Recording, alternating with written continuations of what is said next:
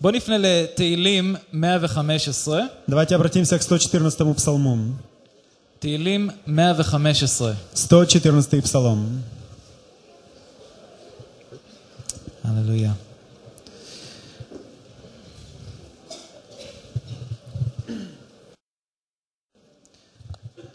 נקרא פסוקים 9 עד 11. Будем читать с 9 стиха. Возможно, это не 114 в русском переводе. ישראל, בטח באדוני, עזרם ומגינם הוא. בית אהרון, בטחו באדוני, עזרם ומגינם הוא. יראי אדוני, בטחו באדוני, עזרם ומגינם הוא. 113 псалом на русском переводе, начиная с 17 стиха. «Дом Израилев, уповай на Господа, Он наша помощь и щит. Дом Ааронов, уповай на Господа, Он наша помощь и щит. Боящиеся Господа, уповайте на Господа, Он наша помощь и щит». בוא נתפלל. Давайте помолимся. הללויה. אבינו שבשמיים, אנחנו מודים לך שיש לנו את דברך הקדוש. Отец Небесный, мы благодарим Тебя за Слово Твое Святое, которое есть у нас, שבו יש כל כך המון הבטחות נפלאות. в котором есть столь много прекрасных обетований. הבטחות שנוגעות להווה שלנו, Обетования, которые относятся к нашему времени והבטחות שנוגעות לעתיד שלנו. и к тому, что лишь грядет. אבא, אני מתפלל שתיתן לכל אחד מאיתנו לב שומע הבוקר הזה. Я прошу, Господь, чтобы Ты каждому из нас дал слышащее сердце сегодня утром. אבא, שנצא מכאן קרובים יותר אליך. Чтобы мы вышли отсюда, приблизившись к Тебе. אנחנו מודים לך ומהללים את שמך. Мы благодарим Тебя и прославляем имя Твое. בשם ישוע המשיח. Во имя Господа Иешуа Мессии. אם תסתכלו על המפה, Если вы посмотрите на карту, אתם תראו את ישראל כמו איזו נקודה קטנה. вы увидите на большой карте мира Израиль в виде небольшой точечки. יש לנו את הים. У нас есть море. וסביבנו יש לנו את לבנון. Вокруг нас у нас есть такие страны, как Ливан, סוריה, Сирия, ירדן, Иордания, מצרים. Египет. מאחוריהם За ними יש לנו את איראן. у нас есть Иран. אני לא אזכיר את כל המדינות, אבל אני מאמין שאלוהים קבע את ארץ ישראל במיוחד בנקודה הזו.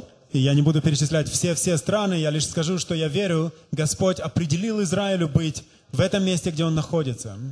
לפני כמה ימים שירד הגשם, И несколько дней тому назад, до дождя, פתאום הייתה שמחה כזו, אנשים התחילו לשמוח, וואו, יורד גשם. точнее, во время дождя люди вдруг начали радоваться тому, что наконец-то пошел дождь. למרות שיש מדינות שכאשר יורד גשם, הם אומרים, עוד פעם גשם. А в других странах, когда идет дождь, люди наоборот говорят, ну вот, опять этот дождь.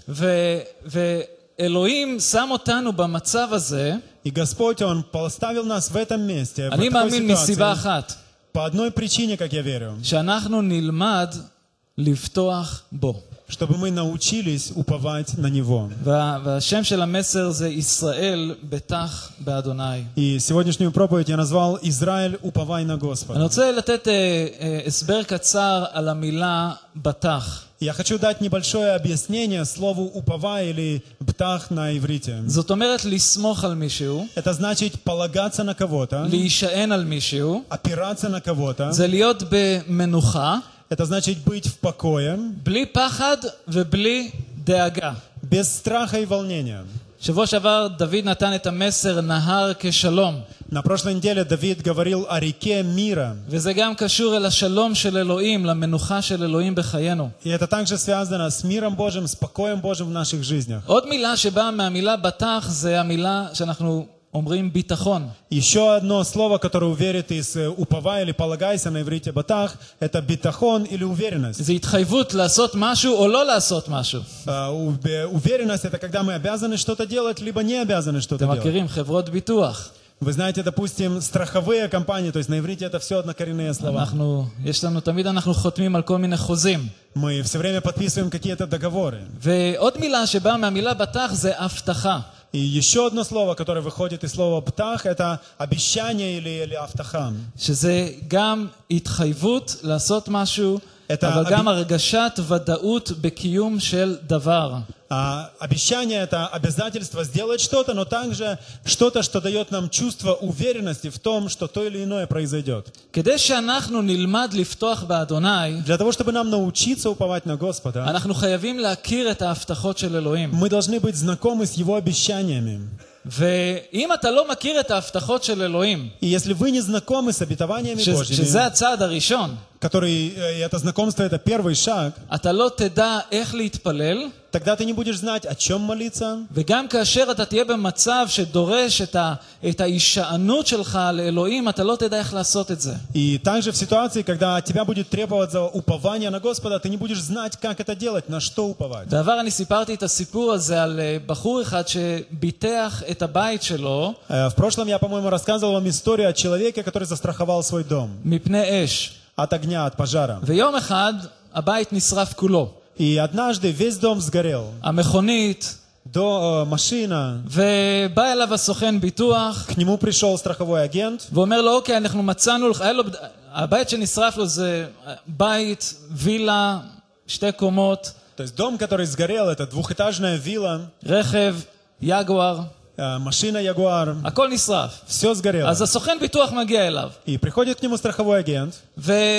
הוא אומר לו, תשמע, אנחנו בינתיים עד שנבנה לך את הבית החדש, מצאנו לך פה בשיכון קומה רביעית דירה, אתה והמשפחה שלך תגורו שם. И они сказали, он говорит ему, до того, как мы построим тебе дом, отстроим за счет страховой компании, нашли тебе тут небольшую квартирку недалеко. ויש לנו רכב חלופי בשבילך, איזה סוסיטה טובה. И у нас для тебя есть машина, которая будет вместо твоего Ягуара, такая сусита. אם אתם לא יודעים מה זה סוסיטה, אז יש לכם בעיה רצינית. Если вы не знаете такую модель, то вы можете понять, что у вас проблемы, но это типа запорожцы. זה הרכב הראשון שישראל יצרה. То есть это первая машина, которую выпустил Израиль. ואותו אדם שהבית שלו נשרף, הוא פונה לסוכן הביטוח. И тот человек, у которого сгорел дом, он обращается к агенту. הוא אומר לו, אני רוצה בית כמו שהיה לי. Он говорит, я хочу, чтобы мой новый дом был точно такой, как старый. ואני רוצה גם רכב יגואר.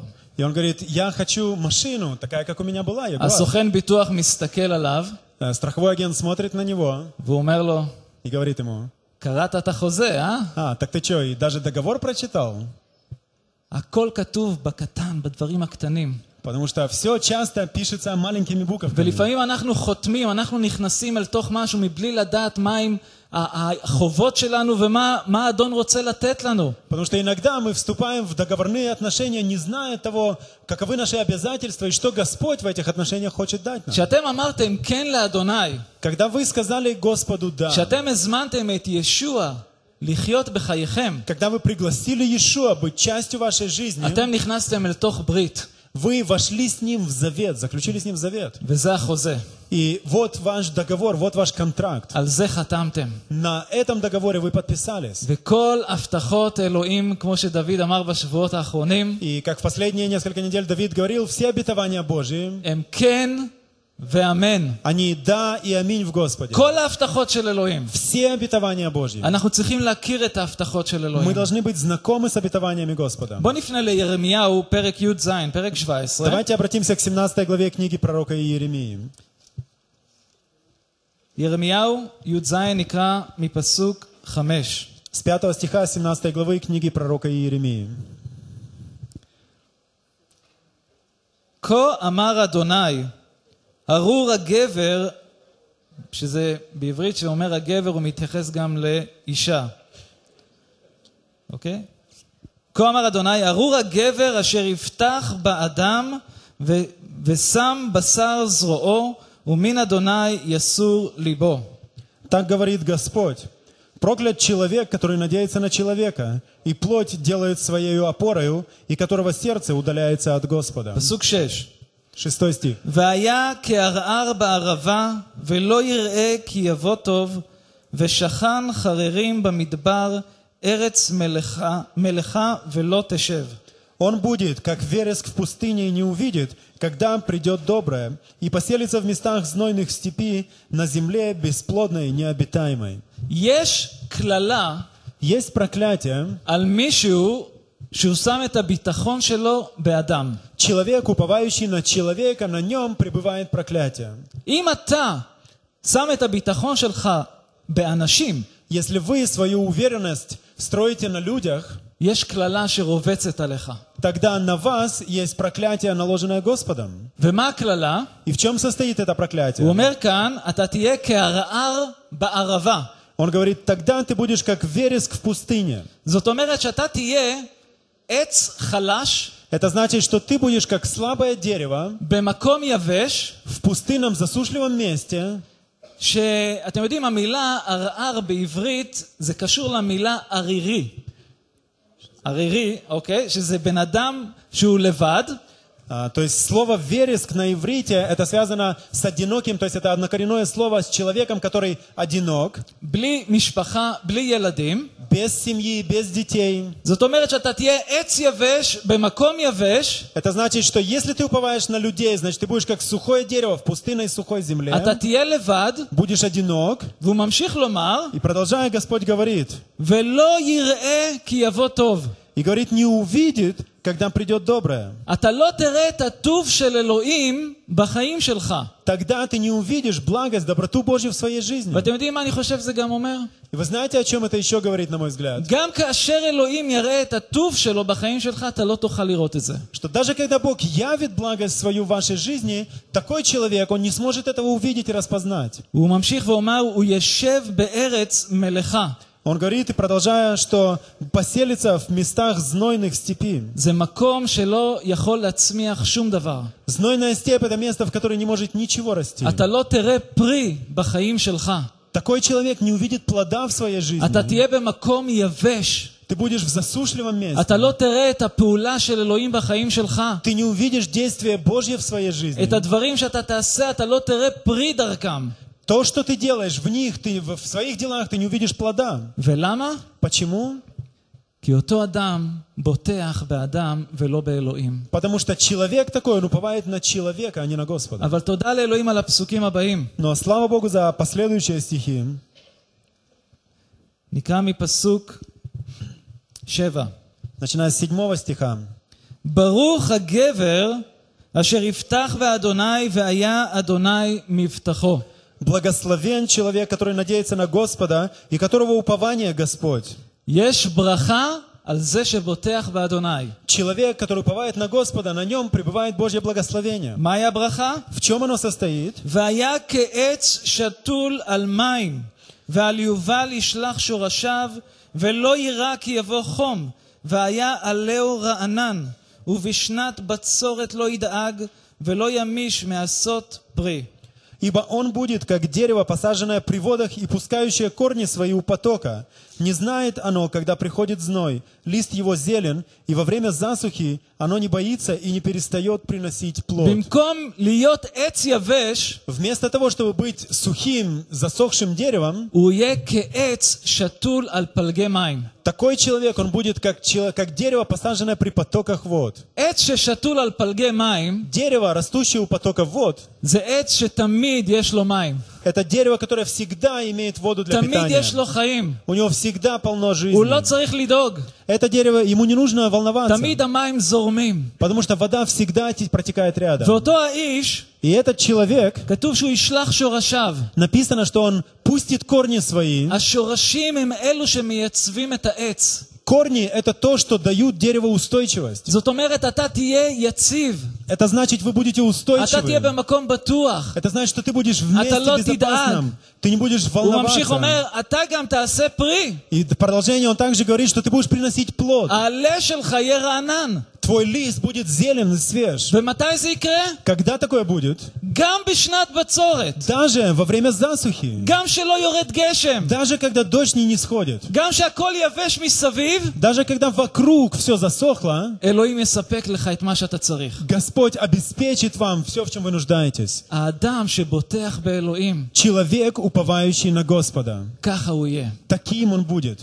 אחד שנשען על אלוהים. Тот, кто уповает на Господа. אחד שמאמין בהבטחות שלו. Тот, кто уповает на Божье אני обетование. מודה לאלוהים עבור האנשים שהוא שם סביב החיים שלנו. Я благодарю Господа за тех людей, которыми Он окружил нас. אבל אלוהים אומר לנו, תבטחו בי. Но Господь говорит, Уповайте на תשענו меня. עליי. Полагайтесь на меня.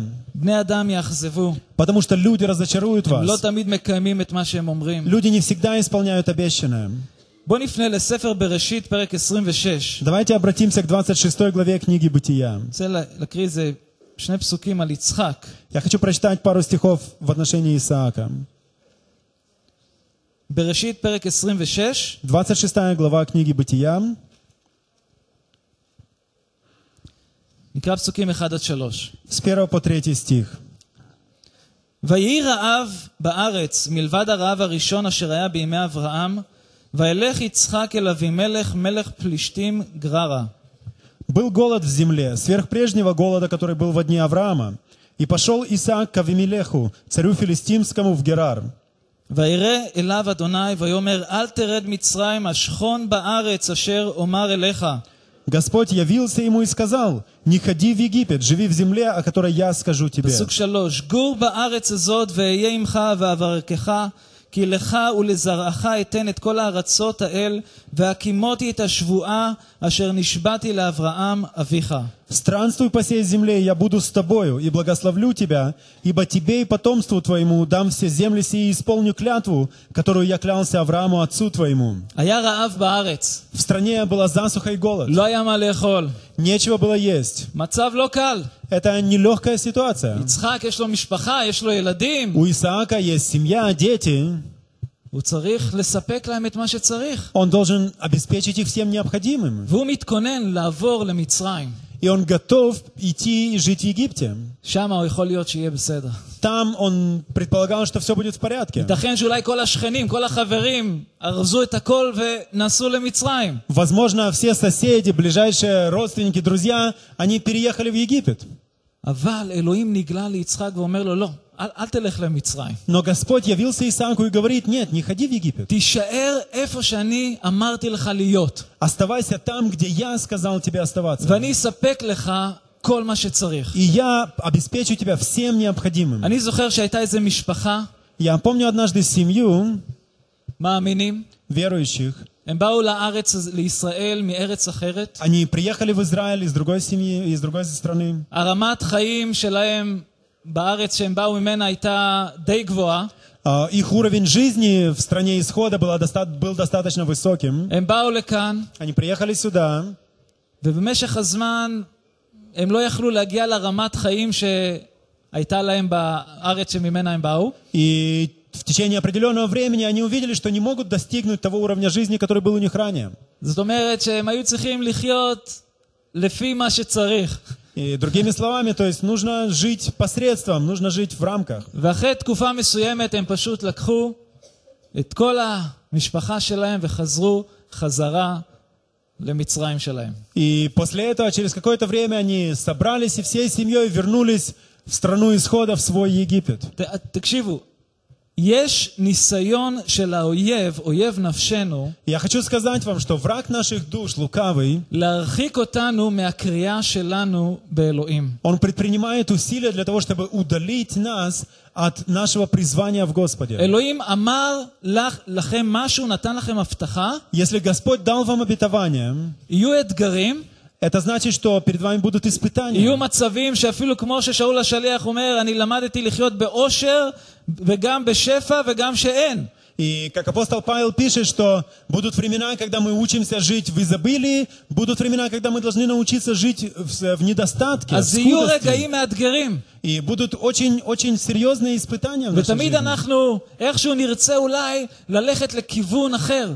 И всегда, иногда у нас есть такая склонность идти другим путем. ואתם יודעים, אחד הדברים שאני רואה שהם מאוד חיובים שקורים עכשיו בכלכלה העולמית, И одна из положительных вещей, которые я вижу в сегодняшней экономической ситуации в мире, זה שאין לאן ללכת. это то, что убегать от этого некуда. כולם סובלים. Все подвержены этому. גם במזרח, גם במערב. Как на Западе, так и на Востоке. אני זוכר שהייתה תקופה בישראל שהרבה ישראלים ירדו מהארץ והלכו לאמריקה למצוא עושר, חיים יותר מוצלחים. Я помню, как был период, когда многие израильтяне уехали отсюда в Америку в поисках счастья и богатства. אבל אין מקום בטוח. Но нет безопасного места в этом אין мире. מדינה בטוחה. Нет ни одной страны, в которой ты можешь быть абсолютно уверен. המקום הבטוח ביותר שאתה יכול להיות בו, Единственное место, в котором ты можешь быть и быть абсолютно уверенным, זה איפה שאלוהים רוצה אותך. это то место, где Господь хочет тебя видеть. אחד הדברים שסטיב לימד אותי, Одна из вещей, которую научил меня Стив, אני אגיד את זה באנגלית ואז אני אפרש את זה לעברית. я скажу это по-английски лицом к лицу, а потом объясню. If it's God will, it's God bill. אם זה הרצון של אלוהים, זה גם החשבון של אלוהים. Если это по Божьей воле, тогда это и на Божьем счету. איפה שהוא רוצה אותך, Там, где Он хочет видеть вас, הוא יספק לך את מה שצריך. там Он и обеспечит вам все необходимое. וגם אם יש בצורת מסביב. И даже если вокруг вас засуха, אני מאמין באופן אישי שאנחנו מתקדמים למקום שאלוהים יתחיל לספק לנו דברים באופן על טבעי. я верю, что мы приближаемся к тому, когда иного пути, кроме как сверхъестественного, у нас не будет для обеспечения наших нужд. אני לפעמים בודק את הדגים שאני תופס ולראות אם יש מטבע אצלהם בפה. דגים. כן. Иногда, когда я ловлю рыбу, я проверяю, не попало, нет ли там у какой-то рыбешки какая-то монетки во рту. אבל אם נצטרך להגיע לזמן הזה, Но если это будет необходимо, אלוהים יספק באופן על טבעי. Господь обеспечит сверхъестественным образом. תקשיבו, כל המקומות שאנחנו חשבנו שהם המקומות הבטוחים שמהם אנחנו נקבל את מה שאנחנו צריכים, И все те места, о которых мы думали, что от них-то мы наверняка получим все необходимое, אני מאמין שזה ייעלם. я думаю, что это уже проходит. ואלוהים ילמד אותנו לקבל ממנו באופן על טבעי. И Господь учит нас получать от Него сверхъестественным образом. אני אוהב את אלוהים. Я люблю Господа. הוא מורה כל כך טוב, Он прекрасный учитель. הוא מוציא עבדים ממצרים, Он вывел рабов из Египта. לוקח אותם במסע כל כך ארוך, Он повел их по столь долгому пути. אומר להם, אוקיי, כל בוקר יהיה לכם מן. И говорит им, каждое утро у вас будет манна. אל תאספו. Не собирайте больше, чем надо. כל בוקר יהיה לכם מחדש. Каждое утро у вас будет новое, свежее. אבל אנחנו ישראלים, Но, как израильтяне, мы... לך תדע מה יהיה מחר. Иди знай, что будет завтра. אולי אלוהים ישנה את דעתו. Возможно, Бог передумает. בוא ניקח גם למחר. Давай возьмем чуть-чуть больше и на והם завтра. אוספים. И они собирают. בבוקר Утром כתוב שהכל היה אכול תולעים. написано, что все было поедено червями. ואז הוא לימד אותם כל יום. אתה מתעורר בבוקר, הנה, יש מן. И каждое утро он учил их тому, что проснувшись, они видели манну. ביום שישי הוא נתן להם כפול שהם לא יצטרכו לעבוד בשבת. В шиши, в пятницу он давал им вдвое больше, чтобы не нужно было работать в шаббат. וככה 40 שנה. И так на протяжении 40 лет. ותקשיבו, אלוהים מביא אותנו למקום הזה, И послушайте, Господь подводит нас к שאנחנו такому, נהיה תלויים בו מדי יום. чтобы мы были зависящими от Него ежедневно, каждый עכשיו, день. זה כיף, זה נותן לך ביטחון שיש לך חשבון בנק מלא. Это прекрасно, у тебя есть какая-то уверенность, когда твой счет в банке, он полный. אני ולואן הפסדנו כל כך הרבה כסף בנפילה של הבורסה. Мы на этом падении бурсы, на падении биржи потеряли столько много денег, אנחנו צוחקים אחד על השני כי אין לנו כלום בבורסה. и мы смеемся над этим, потому что у нас там нету ни гроша, אפילו поэтому... איזה תוכנית חיסכון, כמה? 600 שקל יש לנו. И у нас на накопительной программе собралось 600 шекелей. אני חופשי. Я свободен. אני לא צריך לדאוג. עלה, לא עלה, עלה, לא עלה. Мне не нужно переживать о том, поднялся курс, упал курс, акции растут, падают. אל תדאגו ליום מחר. מה Не ישוע אמר? заботьтесь о завтрашнем דне. כי יום מחר ידאג לעצמו. Потому что завтрашний день позаботится о себе. היום האדון הבטיח לנו שהוא ייתן לנו את מה שאנחנו צריכים. Господь обещает, что каждый день Он даст нам все הוא אומר необходимое. ליצחק, אל תרד למצרים. И Он говорит Исааку, не спускайся в Египет, не ходи в Египет, אני אהיה איתך. ибо я буду с тобою. בוא נפנה לישעיה 31. Давайте обратимся к 31 главе книги пророка Исаии. שלמדתי על כל הנושא הזה, ממש מצרים מופיע הרבה בכל מה שקשור לעניינים האלו. И когда я изучал эту тему, то я увидел, что из Египта много всего вышло, связанного с нашими днями. מצרים כנראה הייתה משהו בסגנון של אמריקה, של ימינו. Египет в те дни, наверное, был своего рода современной Америкой такой. דוד קורא לזה בבל, אבל גם מצרים אפשר לשלב. То есть можно сказать, что это Вавилон, но также и Египет, то есть они связаны. ישעיהו 31, 31 глава книги נקרא пророка Исаии. פסוקים 1, בוא נקרא את הפסוק הראשון. Давайте אוי, с первого стиха. אוי, בוא נשמע את כולכם אומרים אוי. Горе, давайте все услышим. אוי היורדים, אוי זה מילה יהודית, אוי היורדים מצרים לעזרה, על סוסים ישענו ויפתחו על רכב, כי רב ועל פרשים כי עצמו מאוד ולא שעו על קדוש ישראל ואת אדוני לא דרשו. Горе тем, которые идут в Египет за помощью, надеются на коней и полагаются на колесницы, потому что их много, и на всадников, потому что они весьма сильны, а на святого Израилева не взирают и Господу не прибегают. פסוק 3. 3 стих. ומצרים אדם ולא אל, וסוסיהם בשר ולא רוח, ואדוני יטה ידו, וחשל עוזר ונפל עזור, ויחדיו כולם יכליון. И египтяне люди, а не боги, и кони их плоть, а не дух. И прострет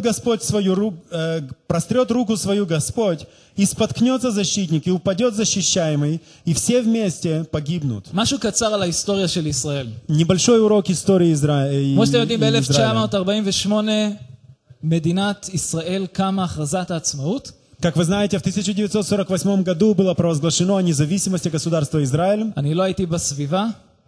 Я тогда еще не был свидетелем אפילו этого. לא הייתי בתכנון. Даже в планах еще не אבל было. שמעתי סיפורים, קראתי על ההיסטוריה. Но я читал рассказы, читал историю. אבל הייתה כזו כמיהה לאלוהים ותפילה לאלוהים, במיוחד כאשר צבאות ערב תקפו את ישראל. И, тем не менее, я знаю о том, что было такое стремление к Господу в народе, в особенности, когда окружающие страны атаковали Израиль. ובאלוהים בחסד שלו, ובאהבה שלו, ובנאמנות שלו, И по своей верности, любви и милости Господь, נתן לישראל ניצחון. Он дал Израилю победу. מלחמת ששת הימים. Шестидневная война. אני הייתי ממש תינוק, רק נולד. Я в то время только-только родился. אבל הניצחון שאלוהים נתן Но та победа, которую дал Господь, לישראל, אחרי הניצחון הזה, היו כל מיני מדבקות ברחבי ישראל. различные наклейки появились по всему Израилю после той победы, которую Господь дал ему. כל הכבוד לצה"ל. И там были наклейки такие: вся слава армии, вся слава Цагалю. היה כזה ביטחון בישראל, אנחנו הצבא, אף אחד לא יכול לנצח אותנו. В Израиле возникла такая гордость, что у нас такая армия, никто нас не может победить. אנחנו הצבא הכי חזק בעולם. Мы самая сильная армия в мире. ואז יום כיפורים, מלחמת יום כיפור. После этого пришла война Йом-Кипур. וכל הביטחון הזה שהיה פתאום נחרב ברגע. И вся та уверенность, которая была, рухнула в момент, в мгновение ока. אני מודה לאלוהים על הצבא שלנו. Я благодарен Господу за ту армию, которая у нас есть. אני מודה לאלוהים עבור חיילים שלנו, אנחנו מתפללים עבורם. Я благодарен Господу за солдат, которые там служат, и мы молимся за них. אבל אנחנו לא נשענים על הסוסים, ולא על המרכבות, ולא על הטילים, ולא על המטוסים. Но мы не полагаемся ни на коней, ни на колесниц, ни на ракеты, ни на самолеты. אלא אנחנו נשענים על אדוני אלוהי ישראל. Но мы полагаемся на Господа Бога Израиля. ואני אומר לכם כאן הבוקר הזה, כל הכבוד לאלוהים. И сегодня утром я могу сказать, что вся слава — это лишь Богу. תודה לאלוהים על מה שהוא נותן לנו. Слава Богу, благодарность Ему за все, что Он дает нам. אבל הביטחון שלנו צריך להיות מכוון אך ורק לו. И наша уверенность должна быть направлена на Него и на Него одного. הוא היחיד. Он единый. אין מישהו אחר. Нет другого. עכשיו זה בערך, דיברתי איתכם על כל הנושא של לפתוח באדם. И все, о чем мы говорили до сих пор, это об уповании на человека, עכשיו на אני רוצה другого לדבר человека. איתכם על מישהו שהוא לא פחות מסוכן. И я хочу с вами поговорить теперь немного о ком-то, кто не менее опасен, וזה אנחנו, и это мы сами. עצמנו. Это мы сами. בוא נפנה למשלי פרק 3, Давайте פרק ג'. обратимся к 3 главе книги Притчей. משלי פרק ג', 3 глава Притчей.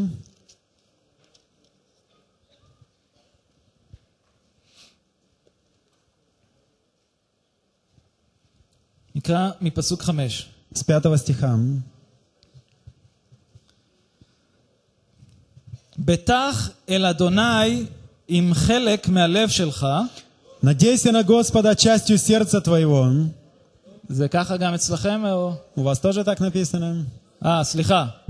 בטח אל אדוני עם 90% מהלב שלך. Надейся на Господа 90% сердца твоего. לא. Тоже не так. בטח אל אדוני בכל ליבך. Надейся на Господа всем сердцем твоим. ואל בינתך אל תישען. И не полагайся на разум твой. אלוהים אומר, תפתח בי עם כל הלב שלך. Господь говорит, мне доверяй всем сердцем твоим. זאת אומרת, תפתח בי במחשבות שלך, Это значит, доверяй мне своими мыслями, в своих ברגשות мыслях, שלך, в своих чувствах, ברצונות שלך, в своих желаниях, כל חלק בחיים שלך, все части твоей жизни. אני רוצה שאתה תלמד להישען עליי. Я хочу, чтобы ты научился уповать на меня. ומשהו שאני מבקש ממך, אל תעשה. И то, что я от тебя не прошу, того не делай. אל תישען על בינתך, על החוכמה שלך. Не полагайся на свою мудрость, на разум свой. אתם יודעים כמה פעמים אני טעיתי? Вы знаете, сколько раз я ошибался? אני יכול לכתוב ספר. Я могу написать книгу о своих ошибках. כאשר ניסיתי לעשות דברים בכוח שלי ובחוכמה שלי. О тех ошибках, когда я пытался делать что-то своей силой или своей мудростью. פסוק 6. 6 стих. בכל דרכיך דעהו והוא יישר אורחותיך. Во всех путях твоих познавай его, и он направит стези твои. 7. אל תהי חכם בעיניך, ירא את אדוני וסור מרע. Не будь мудрецом в глазах твоих, бойся Господа и удаляйся от зла. רפאות תהי לשריך ושיקוי לעצמותיך. Это будет здравием для тела твоего и питанием для костей твоих. פסוק 9 ו-10. כבד את אדוני מעונך ומראשית כל תבואתך, וימלאו אסמך שובע ותירוש יקביך יפרצו. Чти Господа от имения твоего и от начатка всех прибытков твоих, и наполнятся житницы твои до избытка, и точила твои будут переливаться новым вином. אני מאמין שיש קשר בין הפסוק, פסוק 5 לפסוקים האחרונים שקראנו. Я верю, что 5 стих, он связан с последующими прочитанными нами стихами. עכשיו, מבחינה הגיונית אתה אומר, רגע, אם יהיה לי יותר, אז אני אהיה יותר טוב, בטוח. И логически можно сказать, что если у меня будет больше, значит я буду более уверен. אבל אם אני אתן, אז יהיה חסר לי. Но если я отдам, значит у меня будет меньше. ואני מאמין שהרבה אנשים סובלים מבחינה כלכלית. И я верю, что многие люди страдают в своих финансах от недостатка רק בגלל הסיבה הזו. только по этой причине. שהם לא בוטחים באלוהים, Потому что они не уповают на Господа בכך שהם צריכים לתת לאלוהים את מה שמגיע לו. и не проявляют свою уверенность в Господе в том, что дают ему, точнее не дают ему то, что ему положено. אנשים שלא נותנים את המעשר, Люди, которые не дают десятины, הם פשוט אומרים, אלוהים, אני לא בוטח בך. другими словами, они просто говорят, Господь, на тебя я не могу положиться. אני חייב לדאוג לעצמי. Мне нужно самому о себе позаботиться. ותקשיבו, אלוהים לא צריך את הכסף שלנו. Я могу сказать вам, Господь не нуждается в наших деньгах. הוא יכול לספק את כל מה שצריך. Он может обеспечить все. אין לו ישיבה בשמיים והוא אומר, וואו, פיטר לא נתן את המעשר, אנחנו במצב גרוע. У него нет такого собрания на небесах, которое проходит и говорят, Питер сегодня не дал десятину, поэтому Царство Небесное в ужасном упадке. אלוהים מלמד אותנו עיקרון, הוא אומר, אתה תפתח בי, אתה תיתן לי, אתה תעשה את מה שאני אומר. Господь здесь учит нас принципу, в котором говорит, что ты уповай на меня, ты сделай свою часть, ואני אפתח את שערי השמיים. а я для тебя отверзну окна небесные. ואני אתן לך את הברכה שאתה צריך. И я дам тебе благословение, в котором ты нуждаешься. אל תישען על הבינה שלך, על החוכמה. Не уповай на свой разум, на свою мудрость. תן לאלוהים את מה שמגיע לו. Отдай Господу то, что положено ему. עכשיו יש סיפור בספר מלכים ב' В книге Царств, אני אוהב את הסיפור הזה. 4 книге Царств, מלכים ב' פרק י"ח, פרק 18. 18 глава 4 книги Царств.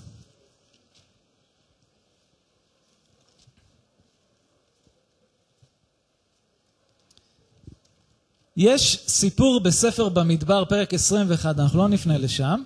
В книге чисел есть история, мы не будем смотреть ее сейчас. מאחת הפעמים הרבות שעם ישראל הרגיז את אלוהים. В книге Левит, извините, когда Господь был огорчен народом Израилевым. ואלוהים העניש את העם ישראל בכך שהוא שלח נחשים להקיש אותם. И он поразил израильтян тем, что он послал змей, которые жалили бы народ. והיו המון נחשים, הקישו המון אנשים, ואלוהים, מה אנחנו נעשה? תגיד לנו מה לעשות. И эти змеи, они поразили множество людей, и народ начал вопиять Господу, спрашивая: Господь, что нам с этим делать? הוא אומר להם, אוקיי, תעשו נחש מנחושת, И Господь сказал им: сделайте медного змея, תתלו אותו על עמוד גבוה, поставьте его на высокий шест, וכל מי שהקיש אותו הנחש ויסתכל על הנחש הזה, и каждый, кого змея укусила, и кто посмотрит на медного змея, הוא ירפא. он исцелится. אז הם עשו את זה, И они так и поступили, ואנשים נרפאו. и люди исцелялись. במלכים ב' בזמן מלכות חזקיה, מאות שנים לאחר מכן, В 4 книге Царств, во время царствования царя Иезекии, сотни лет уже спустя כשהוא после נכנס למלוכה שלו, когда царь Иезекия вошел на царство, ביהודה, כתוב בפסוק 4, в 4 стихе написано: הוא הסיר את הבמות ושיבר את המצבות וחרט את האשרה וחיטת נחש הנחושת אשר עשה משה, כי עד הימים ההם היו בני ישראל מקטרים לו ויקרא לו נחושתן. Он отменил 4 стих высоты, разбил статую, срубил дубраву и истребил медного змея, которого сделал Моисей, потому что до самых тех дней сыны Израилевы кадили ему и называли его Нехуштан. פסוק 5, באדוני אלוהי ישראל בטח ואחריו לא היה כמוהו בכל מלכי יהודה ואשר היו לפניו. На Господа, Бога Израилева, уповал он, и такого, как он, не было между всеми царями иудейскими, и после него, и прежде него. אנחנו, עם ישראל, Мы, народ Израилев, יש לנו המון דברים שאנחנו מאמינים בהם. у нас есть много вещей, в которые мы верим. אני באתי מבית ספרדי, Я вырос в сефардском доме. ואצלנו יש את כל מה שאתם רוצים. У нас в семье есть все, что только можно придумать. יש לנו שום, У нас есть этот чеснок от сглаза, יש לנו חמסות, есть хамсы, יש לנו סדרה, תמונות של כל הרבנים שאתם רוצים. есть целая выставка, галерея картин, фотографий раввинов, каких угодно. יש לנו גם את על העץ. И чтобы ничего не случилось, надо поплевать и по дереву еще постучать. У нас тоже это есть. כל האמונות שאתם רוצים. То есть все предрассудки, какие только שאנחנו хотите. כביכול מאמינים שזה נגד העין הרע. И все это, как мы верим, это против сглаза якобы. ואתם יודעים, לפעמים אנחנו יכולים לקחת איזה סמל מסוים, И иногда мы можем взять определенный символ ולהפוך אותו להיות אליל. и обратить его в идола. עכשיו, הנחש הנחושת עבד במדבר, באותו רגע. Медный змей — это было средство, которое действовало в пустыне в то время. ומאותה תקופה, Но с того времени, עד הזמן של חזקיה, до правления царя Иезекии, הם הפכו את זה לאליל. его обратили мало-помалу в идола. וחזקיה ידע את זה. И Иезекия, он знал это. אתם מבינים, הסמלים, במקום לגרום לכם לשים את העיניים שלכם על אלוהים, И эти все символы, вместо того, чтобы обращать ваш взор к Богу, אתם שמים אותו על הסמלים עצמם. мы начинаем обращать свой взор на самого символа, на сам וגם אני רוצה символ. לומר לאחרים כאן, И я хочу сказать также и другим, всем нам, מה שעבד לפני כמה שנים, זה לא אומר שזה יעבוד גם עכשיו. то, что работало и действовало несколько лет тому назад, сегодня может совершенно не сработать. אם אתה תצמד לישן, Если ты прилепишься к старому, ואתה תחשוב שזה הדרך, ואני לא זז ממנה, если ты подумаешь, что так было всегда, и иначе я и думать не буду, אתה יכול להחמיץ את הדבר החדש שאלוהים רוצה לעשות. тогда ты сможешь упустить то новое, что Господь хочет делать. אחד הדברים שאני התברכתי לשרת ביחד עם דוד ופיטר, Одна из вещей, которые стали для меня благословением в моем служении вместе с Давидом и Питером, שאנחנו לא מפחדים מהחדש. что это то, что мы не боимся нового. כשהאדון אומר לעשות משהו, Когда Господь говорит что-то делать, אנחנו הולכים על זה. мы следуем за этим. אנחנו לא נשאר תקועים. Мы не остаемся אנחנו застрявшими в נתקדם אל прошлом. החדש. Мы продвигаемся, двигаемся ואלוהים вперед. קורא לכם באופן דומה, אל תתקעו בישן. Господь говорит также и всем нам, всем вам, не застревайте в прошлом, в אלא הוא קורא старом. לכם למשהו אחר. Он призывает вас к чему-то, возможно, новому. סמלים. Символы. אתם יודעים, בבית תקראו את זה, אבל ביהודה פסוק 9, Дома можете посмотреть в послании Иуды, 9 стих. כתוב שהמלאך מיכאל נלחם עם השטן על גביית משה. И написано там, что архангел Михаил, он боролся с сатаной, он спорил с сатаной о погребении тела Моисеева. הייתה מלחמה על הגופה של משה. Была война за тело Моисея. חשבתם, רגע, למה הייתה מלחמה דווקא משה? И задумывались ли вы когда-то, почему была эта война и именно о теле Моисеевом? שאלוהים אמר, אף אחד לא ידע את מקום קבורתו. И Господь сказал, никто не будет знать, где он погребен. אתם יודעים למה הייתה מלחמה? Вы знаете, почему была эта война? כי אם היום היה Потому что если бы сегодня מקום שנקרא קבר משה, место, которое называлось бы гробница Моисея, כל הקברים האחרים שיש לנו בארץ, то все другие эти гробницы, которых и так у нас немало в стране, וגם נחמן מאומן ומה שאתם רוצים שיש, и также Нахман из Умани, все, кто хотите, היו קטנים כאלו. они все оказались бы просто ничтожно малыми. אתם יודעים איזה אתר עלייה לרגל זה היה הופך להיות? Представьте себе, каким бы грандиозным местом поклонения это стало бы. ולא רק של היהודים, И не только для евреев, גם של המוסלמים, так же само для мусульман, גם של הנוצרים. так же само для христиан. זה היה מקום של הולך להיות השתחוויה. Это стало бы местом поклонения наверняка.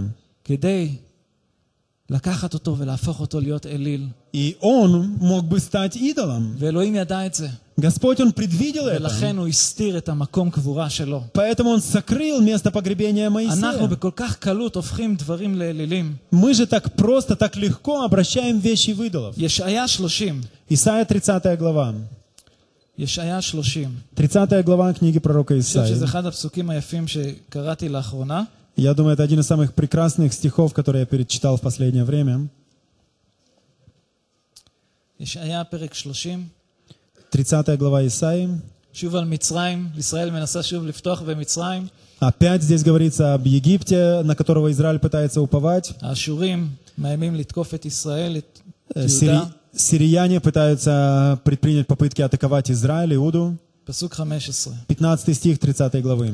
כי כה אמר אדוני אלוהים, קדוש ישראל, בשובה ונחת תיוושעון, בהשקט ובבטחה תהיה גבורתכם ולא אביתם. Ибо так говорит Господь Бог, святый Израилев, оставаясь на месте и в покое, вы спаслись бы, в тишине и уповании крепость ваша, но вы не хотели. בחזרה בתשובה, В нашем покаянии, במנוחה, в нашем покое אתם תיוושעו, אתם תנצלו. вы можете найти спасение. והגבורה שלכם, И ваше величие, ваша сила и כאשר крепость אתם תהיו בביטחון ובשקט. в том, чтобы вы находились в покое. שזה ההפך המוחלט מדאגה. И покой, полный, совершенный покой, это абсолютная противоположность волнения, ופחד. страха. לפני יומיים היינו אצל דוד וקרן ארוחת ערב. И пару дней тому назад мы ужинали вместе с Давидом и Кэрен. קרן, אם לא אכפת לך אני אחלק את זה, אבל קרן חילקה קצת על אתגרים שיש בהקלטה שלה עם הדיסק החדש. Кэрен поделилась некоторыми трудностями, с которыми они столкнулись в записи нового диска. ואחד הדברים שהיא אמרה, אני במנוחה של אלוהים. И одна из вещей, которую она сказала, я все-таки нахожусь в покое Божьем. ואני מאמין שככה גם הפריצת דרך תבוא. И я верю, что именно это и есть способ для прорыва. שיש Путь для אתגרים, прорыва. Когда есть испытания перед нами, שאתה זקוק לפריצת דרך, когда вы нуждаетесь в прорыве, אתה יכול לרוץ מפה ולשם, вы можете бегать с места на אתה יכול место. להתחיל לדאוג, Вы можете начать волноваться и переживать. אתה אפילו יכול להתקשר ל100 אנשים שהתפללו בשבילך. Ты даже можешь сотни людей позвонить, чтобы молились за тебя. אבל מה אלוהים אומר? תנוח. Но что говорит Господь? Господь говорит, пребывай в покое. תהיה בשלום. Будь в мире. הגבורה שלך Твоя сила תבוא דרך הביטחון שלך בי. придет через твое упование на меня. ולכן לא פעם אחת אלוהים אומר לעם ישראל, התייצבו ותראו את ישועת אלוהים. Неоднократно Господь говорил народу Израилеву, стойте и смотрите на спасение Божье. אני אלחם בשבילכם. Я буду сражаться за вас. אלוהים אומר בקיצור, תנו לי להיות אלוהים. Господь, по сути, говорит, позвольте мне быть Богом. אתה לא תוכל להגיע לאף מקום. Ты не сможешь дойти никуда. אתם יודעים, יש בעיות לפעמים שאנחנו יכולים לפתור אותן. И есть проблемы, которые нам кажется, мы способны справиться с ними. אבל יש בעיות שלפעמים אני נתקל בהם, שאני אומר, אלוהים, זה גדול עליי, אני לא יכול אפילו לעשות Но כלום. иногда есть проблемы, которые я сразу знаю, что это слишком большая для меня проблема, я точно с ней не разберусь. וברגע שאתה בוטח бо, И в то время, когда мы уповаем на Него, אתה תראה את הפריצת דרך. вы сможете увидеть прорыв. לבוא אליו עם ביטחון, Прийти к Нему с уверенностью. לנוח בו, уповать на Него, упокоиться в Нем. תהילים 37, עוד מזמור נפלא. 36-й псалом, еще один прекрасный псалом. אנחנו שרים את זה. Мы часто поем это.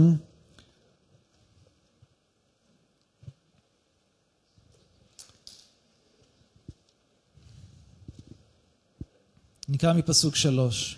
3 стих. בטח באדוני ועשה טוב. שכן ארץ וראה אמונה. Уповай на Господа и делай добро. Живи на земле и храни истину. ויתענג על אדוני וייתן לך משאלות ליבך. Утешайся Господом, и Он исполнит желание сердца твоего. גול על אדוני דרכך, ובטח עליו, והוא יעשה. Предай Господу путь твой и уповай на Него, и Он совершит. כשאתה בוטח באדוני, Когда вы уповаете на Господа, הוא ייתן לך את משאלות ליבך. Он даст тебе желание твоего сердца. חלק מכם מתפללים עבור בעל או אישה. Некоторые из вас молятся о муже или жене. חלק מכם מתפללים עבור פריצת דרך כלכלית. Некоторые из вас молятся о прорыве в финансах. חלק מכם מתפללים פריצת דרך בריאותית, משפחתית. Из вас молятся о прорыве в состоянии здоровья, в семье, в семейных отношениях. לחלק מכם יש משאלות לב שאפילו לא חילקתם עם אף אחד. У некоторых из вас есть желание сердца, которое вы даже ни с кем не делились. אבל באמת תפתחו בי. Но Господь говорит, уповайте на меня, תתענגו עליי. полагайтесь на меня, наслаждайтесь мною, כמו утешайтесь שדוד мною. אמר בשבת האחרונה, בואו אל הנחל, В последний шаббат Давид говорил, давайте придем к реке Божьей, תשתו ממני, будем уповать и упиваться от Господа, תאכלו ממני, насыщаться от Него. ואני אספק לכם את И כל מה Господь в שצריך. ответ, Он воздаст все необходимое нам. אני אסיים מאיגרת אל העברים, פרק 4. Я хочу закончить из послания Евреям 4 главы.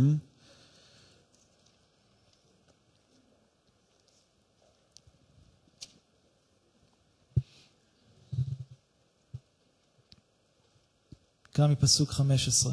Начиная с 15 стиха.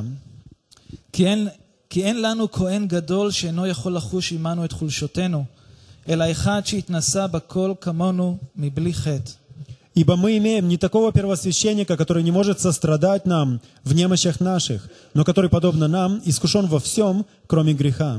על כן נקרבה בביטחון אל כס החסד, לקבל רחמים ולמצוא חסד לעזרה בעיתה.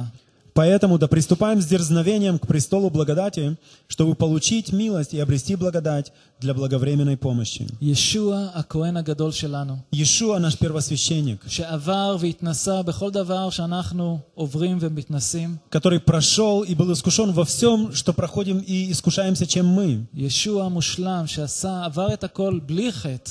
Иешуа совершенный, который прошел это все, не согрешив. יושב על הכס, כס החסד. Он сидит на престоле милости, כס благодати, החסד.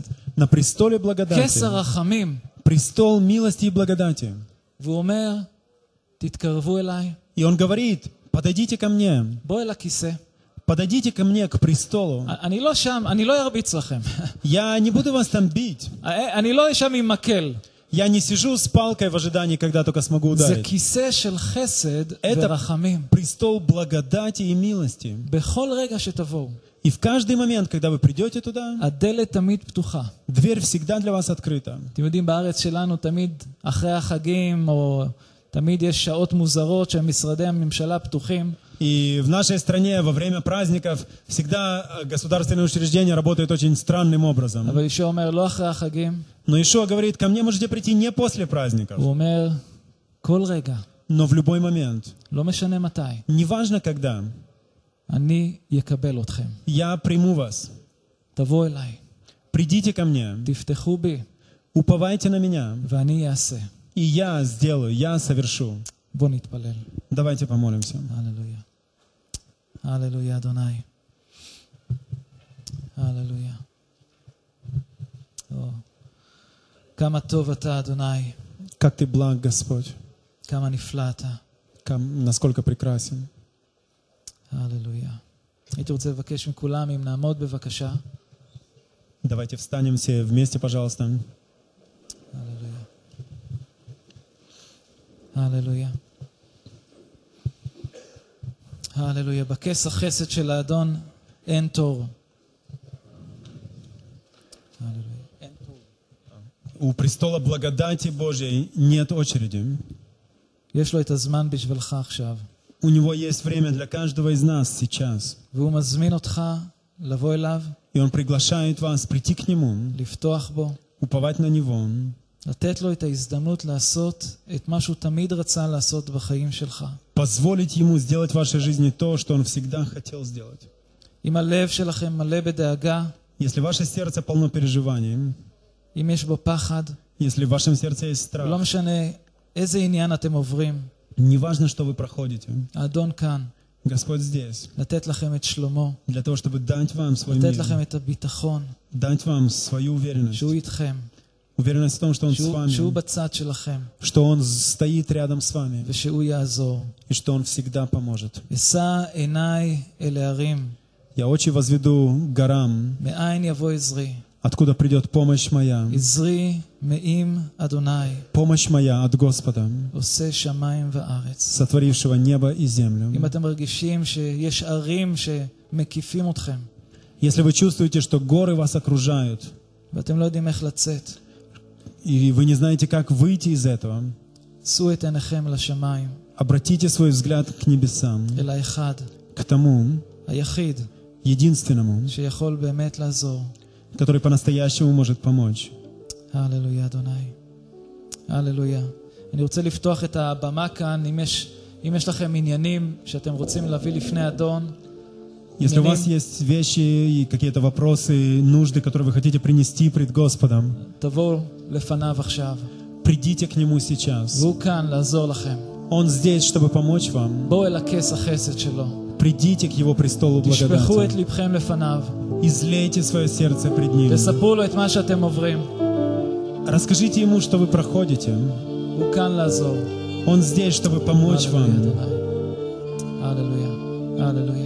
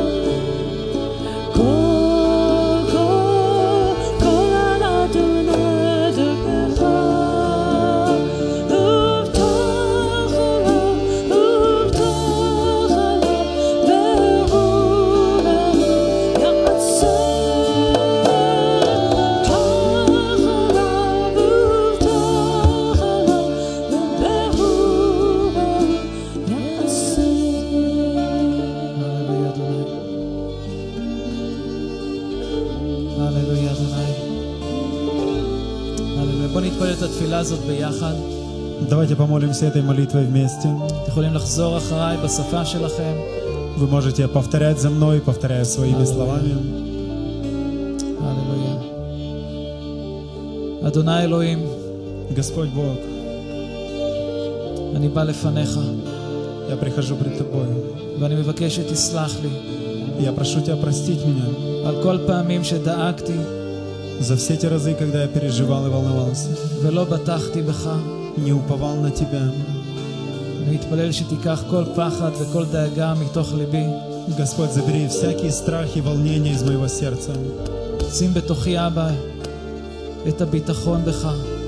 Вложи в мое сердце уверенность в Тебе, Отец. תלמד אותי להישען עליך Научи меня полагаться на Тебя בכל מצב. во всякой ситуации. אני מוסר לך את ליבי. Я сердце свое отдаю אני Тебе. נותן לך את כל דאגותיי.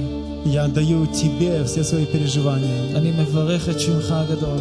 Я благословляю Твое святое имя. אני מבקש שתעזור לי Я прошу Тебя помочь мне עם כל דבר שאני צריך. во всем, в чем я нуждаюсь.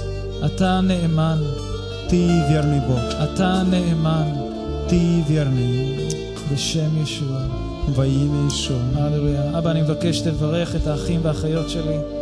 Господь, я прошу, Отец, чтобы Ты אבא, אני благословил מתפלל моих שכל братьев אחד и сестер, שזקוק לפריצת דרך במשפחה, чтобы каждый, кто нуждается в прорыве в семье ли, אבא, עם ילדים, с עם הורים, детьми ли, с עם אחים ואחיות, с братьями, с קרובי сестрами, משפחה, с родственниками. אבא, כל אחד שזקוק לפריצת דרך כלכלית, Каждый, кто нуждается в прорыве в אבא, финансах, פריצת דרך בריאותית, в здоровье.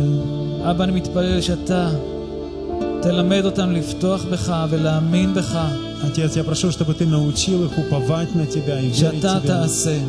Верить в то, что Ты совершишь. אנחנו אוהבים אותך, Мы любим מהללים את Тебя, שמך. любим имя Твое святое. הללויה אדוני, הללויה אדוני, הללויה, הללויה, הללויה. יברכך אדוני וישמרך, יאר אדוני פניו אליך ויחונקה, יישא אדוני פניו אליך וישם לך שלום, בשם ישוע. Да благословит Тебя Господь и сохранит Тебя. Да презрит на Тебя Господь своим светлым лицом и помилует Тебя. Да обратит Господь лице Свое на Тебя и даст Тебе мир во имя Иешуа. שיהיה לכולנו שבת שלום. Шаббат шалом всем вам. הללויה. ושחדוות אדוני תהיה מעוזנו. И радость в Господе, сила наша.